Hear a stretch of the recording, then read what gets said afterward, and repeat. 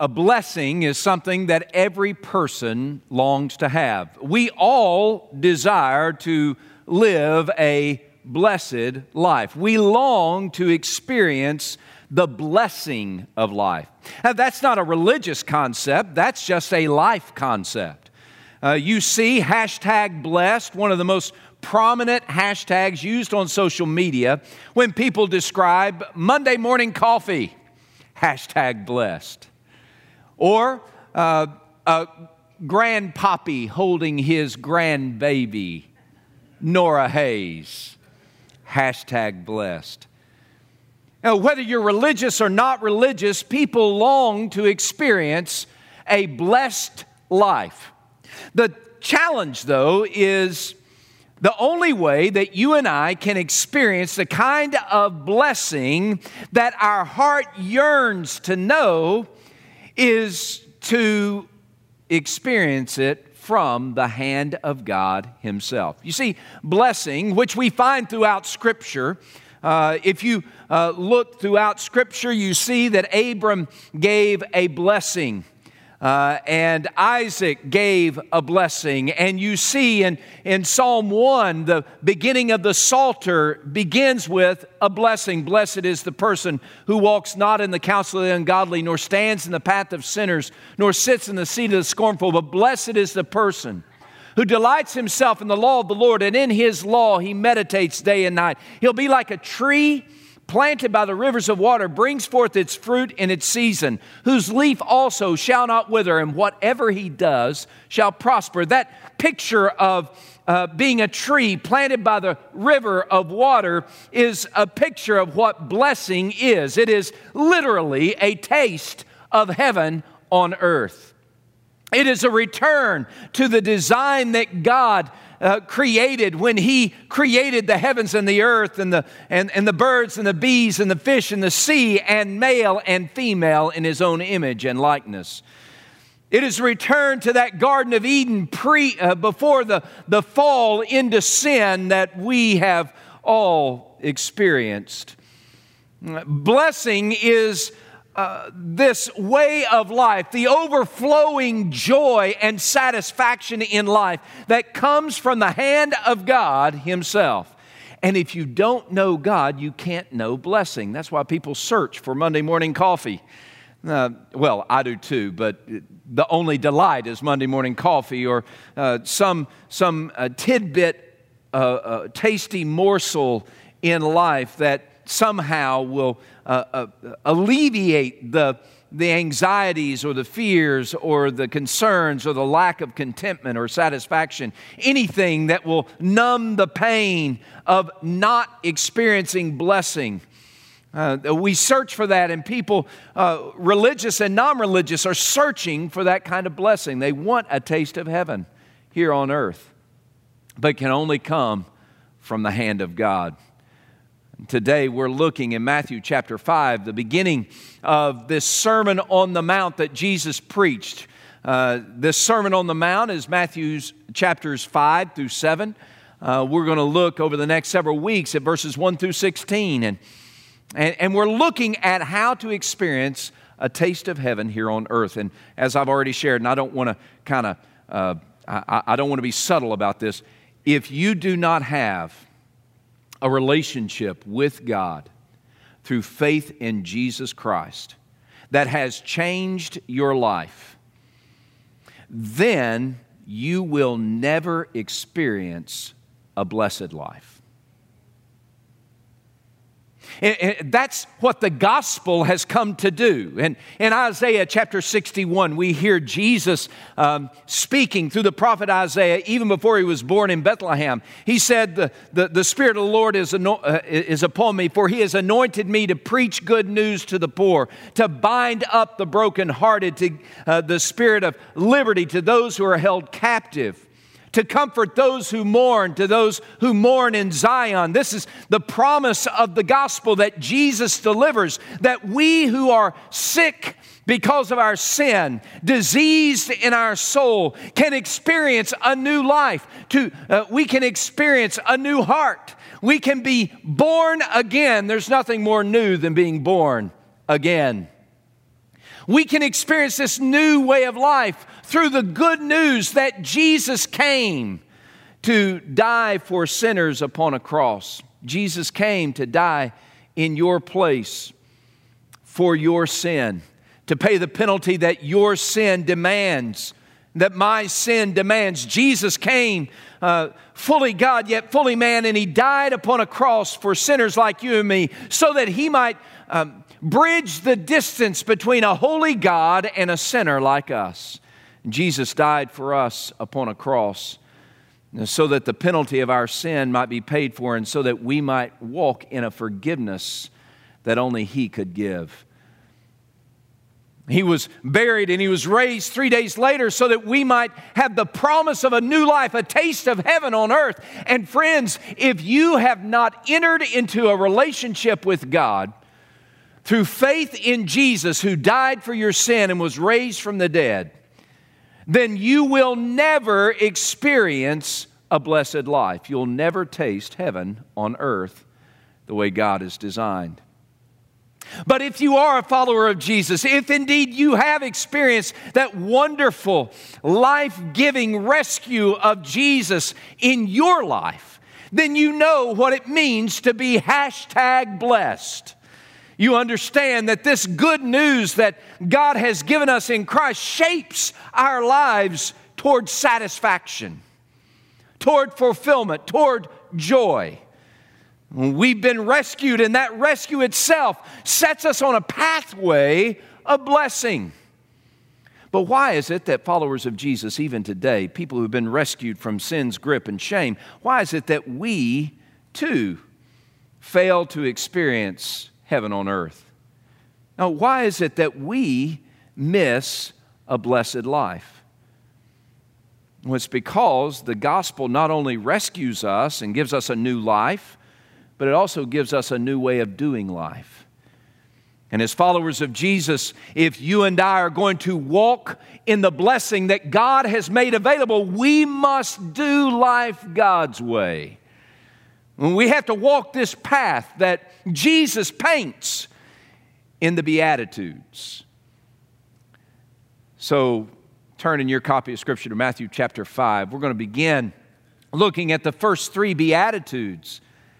And what these 3 Beatitudes teach us is that we can walk the pathway of blessing when we adjust our attitude to fit Christ's character.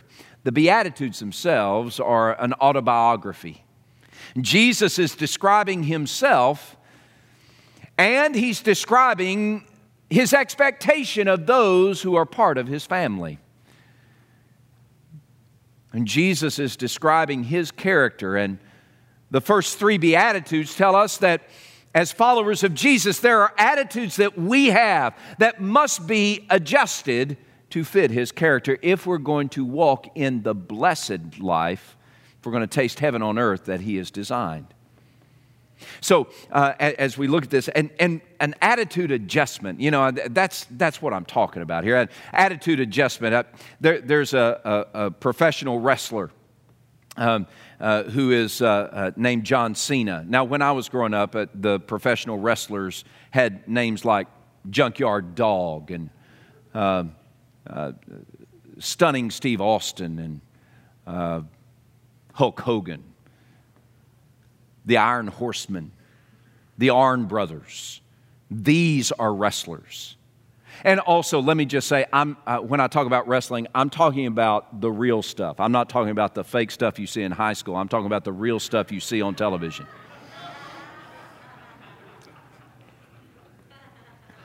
Well, there's this professional wrestler named John Cena, and he's a wrestler, and he's an actor, and he's a wrestler, and who knows what he does. But anyway, he had this move, and all wrestlers, again, the real stuff that happens on TV, not the fake stuff that happens in schools and on mats in schools. All the wrestlers have a move, and his move is called the attitude adjustment. And that's where he takes you and he drops you on your back and he hurts you, and you've got an attitude adjustment. Well, the truth is we need an attitude adjustment. Now, what does that look like? Well, think of it like this. Last week it was hot. Aren't you glad it was cooler weather today? I mean, man, I woke up praising Jesus, #blessed. But what was it, Tuesday and Wednesday, the heat index was over 100. It was humid, it was hot. You walk outside and you feel like you've been punched in the nose. It's on days like that that I'm more thankful for a thermostat than a thermometer. You think about it, a thermometer will tell me it's 90 degrees outside. I get in my car on Tuesday or Wednesday and I start it up and it's got that little thing on the air conditioner that tells me how hot it is outside. 92, 93, 95 degrees, and I see that, and I'm that's nice to know, but I don't need the thermostat, the thermometer to tell me how hot it is. I need the thermostat to cool the car down. That's what a thermostat does. A thermostat doesn't just tell you how hot it is, it cools things off or heats things up, depending on what is needed. In the same way, what Jesus does in the Sermon on the Mount and the Beatitudes, He's not merely telling us what our attitude is and what it should be, but He's giving us a thermostat, not just a thermometer reading. He's given us a thermostat on what it takes to adjust our attitude so that we walk with a blessed life. So as we look at the attitude adjustment, and by the way, you all need an attitude adjustment, and I do too. Some of you might say, I can't believe you're saying I need an attitude adjustment. Well, really? Let's get real. Let's not play games. We complain about wearing masks in church, but the truth is some of us have been wearing masks in church for decades. So let's take the mask off and let's just, by the way, Seth Peterson, our student pastor, asked me to say that line in particular, and I did. And so I gave him that line. Anyway, he's probably not even in the room. Oh, there he is. Yes. Okay. Well, thank goodness he's in the room to hear that line. But anyway, we don't need to wear a mask trying to pretend like we got it all together. Well, let's just be real. We need an attitude adjustment. How many of y'all raised teenagers? How many of you wish that you didn't? I know. I love it. I believe y'all. Just watching, one of the values of being at a church for a long period of time is you see these little children that were, like knee-high to a grasshopper, and now they're taller than I am by like 10 inches, right? It's wonderful to watch that growth. But teenagers, they gave me an attitude adjustment every single day. You might say, well, give you an attitude. Yeah, I mean, if you've raised teenagers, oh my goodness, God help my attitude, right?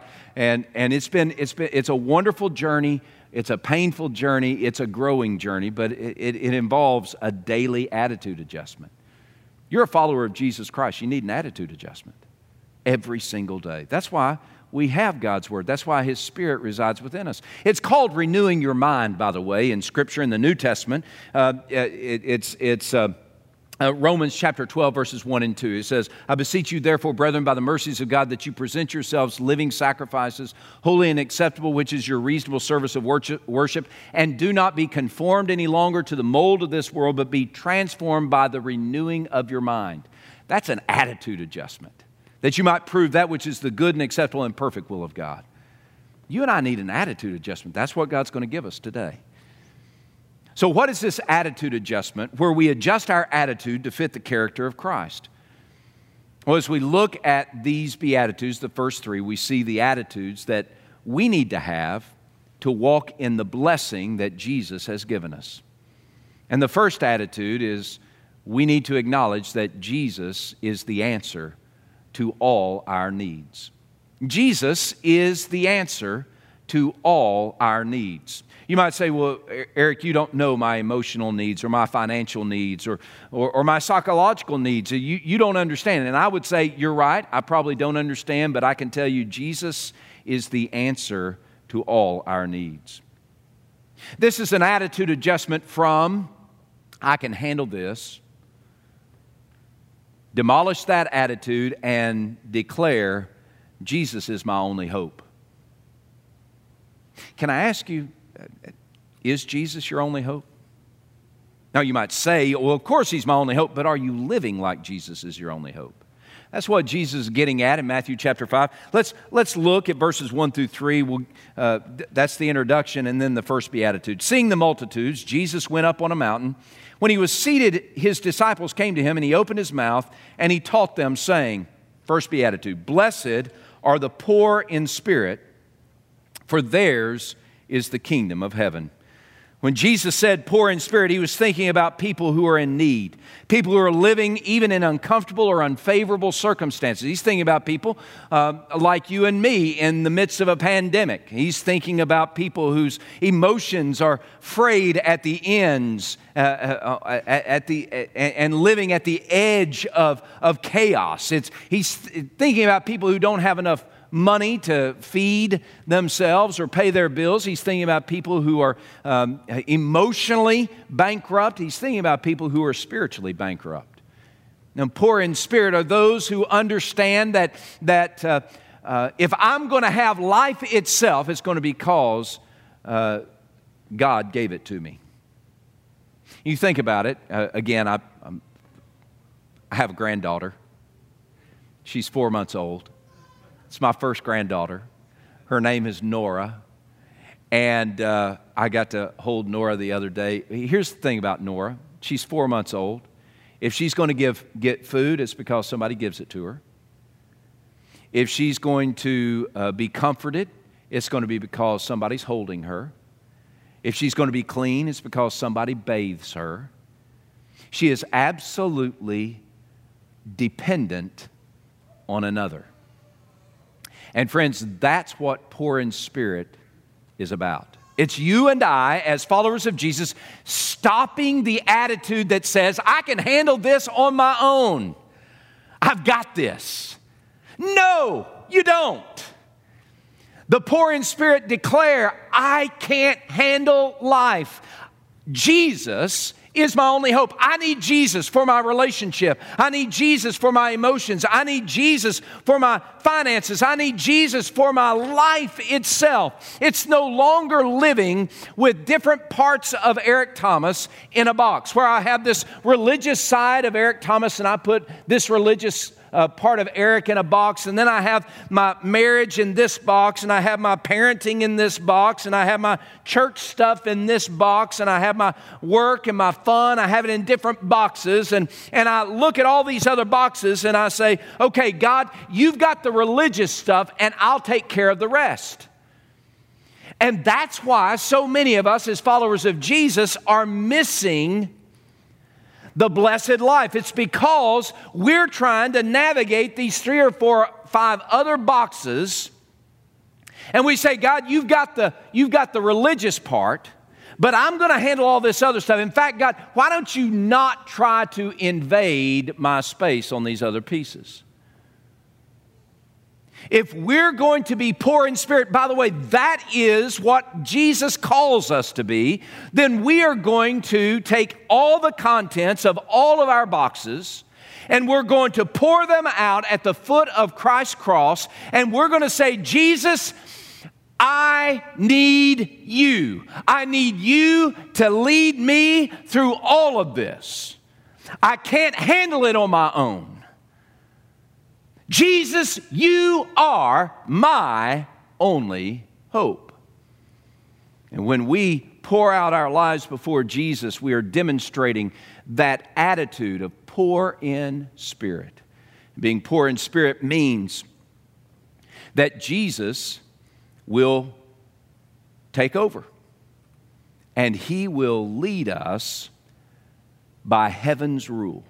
Now, that's the promise. What's the blessing? If the attitude is, blessed are the poor in spirit, what is the blessing? Theirs is the kingdom of heaven. What does that mean? It means that we now can live each moment of our everyday life and all the way into eternity with the absolute confidence that God Himself is directing our steps. He's leading us day by day, moment by moment, second by second, and He's leading us into the hashtag blessed life. And even when the circumstances are unfavorable, I am blessed because I'm walking in intimacy with the living God. Even when the storms are raging, I am blessed because I am held together by Jesus Himself. I'm living each moment embraced by the grace that God offers in Christ. If we're going to experience a blessed life, it comes from the hand of God, and it begins when we get rid of, I can handle this, and we embrace, Jesus is my only hope. Jesus is the answer to my need. The second attitude that we see is found in the second beatitude, and it declares that we are broken over our sin. Our heart breaks over our sin. Now, that is verse 4. Now, look at verse 4. So, verse 3, blessed are the poor in spirit, for theirs is the kingdom of heaven. Verse 4, blessed are those who mourn, for they shall be comforted. We all want to be comforted, don't we? I mean, there's not a person alive that doesn't want to experience the comfort that God alone can provide. We look for it in different ways. My wife sometimes gets frustrated with me because I look to her to affirm me. See, I don't need a lot of approval in my life, and this is personality stuff. I don't really need a lot of approval. I don't need a lot of affirmation, except from my wife. I need it from her. And so there'll be those days when and she calls me a little boy when I do this, and I'm acting like a little boy. I'll go, honey, pay attention to me, acknowledge me, see me, comfort me. Now, there's nothing wrong with that, but I'm asking my wife to satisfy a desire in my heart that only Jesus can fulfill. See, the Bible tells us that we long to be comforted, but the only way for us to get comforted is first and foremost to mourn over our sin. That picture of mourning is what happens when our heart breaks. And it's an adjustment from an attitude that says, my sin is no big deal, or an attitude that says, well, I might have sinned, but I'm not nearly as bad as those other people. Some of us love to watch the news, not because we like the news itself. It's just that we look at people and we measure our goodness by their badness. And we say, well, yeah, maybe I did wrong, but I'm not nearly as bad as them, which is a lie in of itself. The Bible tells us that we need to be broken over our sin. Instead of blaming the world for all the sins that it has done, why not let's begin by owning our sin? Now, I'm not asking you to manufacture some sort of emotional trauma in your heart because of sin that you've done, but I am suggesting that every day that we wake up as followers of Jesus, if we want to live a blessed life and experience the comfort that God offers, then we need to acknowledge our sin. You might say, well, how do I mourn over sin? Well, the first step in mourning over sin, the first step in being broken over sin is coming clean with God about your sin. Actually telling God, God, I know that this is sin, and I know that this is sin, and I know that this is sin.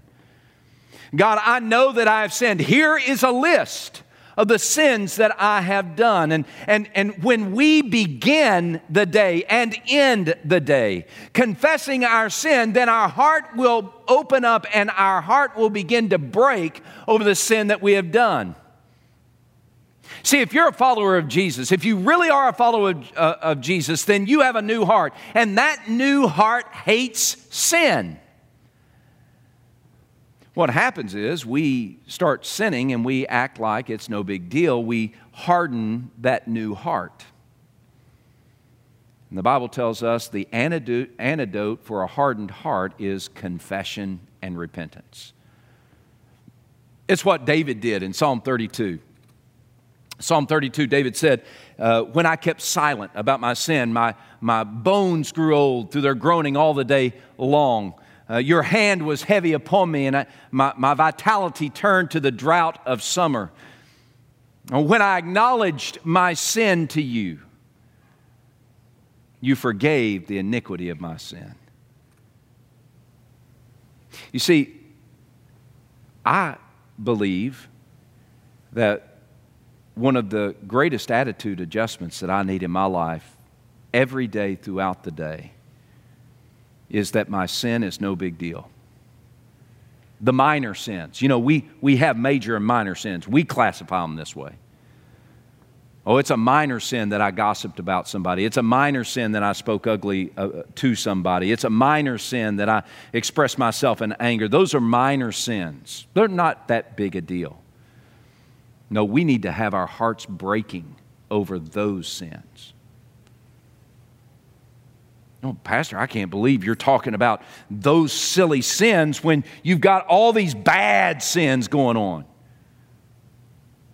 Can I tell you, I think that the world would begin to change a little bit for the better if you and I would spend more time dealing with our sin rather than blaming the world for its sin. If we're going to live a blessed life and walk in the comfort that God offers, it is when we confess our sin and turn from it. Jesus is the answer to our need. It's no longer I can handle it. Now it is Jesus is my only hope. Our heart breaks over sin. It's no longer my sin is no big deal, but now it is my heart is breaking over my sin. And the third attitude adjustment is we live for God's desire. We live to fulfill God's design and desire in our everyday life. Now, this flies in the face of much of what we do. See, much of what we do is I'm going to pursue my desire. I'm going to do what I want. Now, you see this come out, and guys, I've got to tell you, in this day and time, in this season of the church especially, it is so disheartening when followers of Jesus, whom I count as mature believers, it's not that we disagree, it's that if we disagree, we're enemies. Can I tell you, the world is not watching about whether we agree on everything. We're not going to. My goodness, Kevin Beardsley's wearing an Ohio State face mask. What can get worse than that? Go Vols. It's not that we disagree. We're going to disagree. The world is watching how we disagree. And I'm so thankful for so many of you. You have disagreed with me. And I get it. I do. I disagree with me sometimes. But so many of you have been so gracious and so kind and so loving and supportive, even in disagreement. That's what God is looking at. That's what the world is watching. It's not that we're going to agree on everything. It's how we disagree. But then there are some that they disagree loudly and with anger because they want things their way. They want to be in control. And when we live to be in control, when we live to fulfill our desire, then we automatically forfeit a blessed life. You see that? I want you to understand that. When you and I live to fulfill our desire, and that's our supreme goal, then we automatically forfeit a blessed life. Go sell that in a self-help seminar somewhere. No, we experience a blessed life when we live to fulfill God's desire. It's an attitude adjustment. One attitude says, I did it my way. But that needs to be dismantled. And we need to say and live, I did it God's way. And those are two different things and two different attitudes. That's what Jesus is getting at when he uses, and this is perhaps one of the most confronting beatitudes. He says, blessed are the meek, for they shall inherit the earth. Meek. Meek? Meek? Really? Meek? Yeah, I've heard it said meek does not mean weak. That's not really true. Meek does mean weak in your own strength, empowered by God and living in His strength. That's meek. Meek means gentle and humble, not boisterous with personal bravado, seeking self stuff. Meek means that I let go control and I pursue God's control. Meek means that I find joy surrendering myself each moment of each day to God's sovereign control and rule over my life. And by the way, I've got to tell you, that's the best place to be anyway. Because when we walk the path of meekness, surrender to God, to His design and desire, when we walk the path of meekness, it's in those moments that we taste the joy of heaven. We receive a taste of the inheritance that is ours because we belong to God. The truth is, I want you to live a blessed life. I want to live a blessed life. But there is a path that we must walk, even as followers of Jesus, to experience that blessed life. What's the attitude that needs to be adjusted in your life today? Remember that blessing comes. A blessing that satisfies and sustains us, a blessing that gives us joy even in the midst of unfavorable circumstances, a blessing that gives us a taste of heaven even here on earth. For that kind of blessing, we need God to do it. And in order for us to receive it, even as followers of Jesus, we must be poor in spirit. We must mourn over our sin. And we must surrender control to God. Be meek. My prayer for you, for us, is that we would allow the gospel to shape our lives, that we would walk each day in the blessing that God provides. Will you bow your heads with me, please?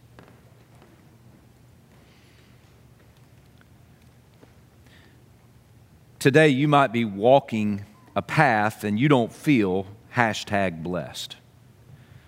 You may be living in this season and you don't feel like that God is blessing you.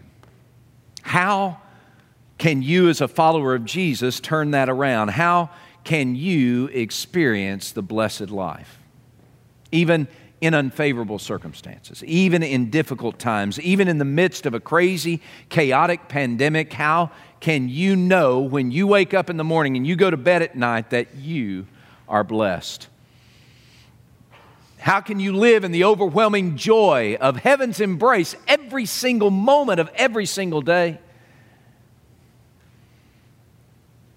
It begins with an attitude adjustment. You walk through every relationship, every circumstance, every situation at work, every emotional difficulty. You walk through it beginning with this attitude: Jesus is the answer to my need. He is my only hope. You see your sin in the light of God's holiness, and your heart breaks. So you go to Jesus. You say, will you once again hear my prayer of confession and repentance and restore to me the joy of salvation?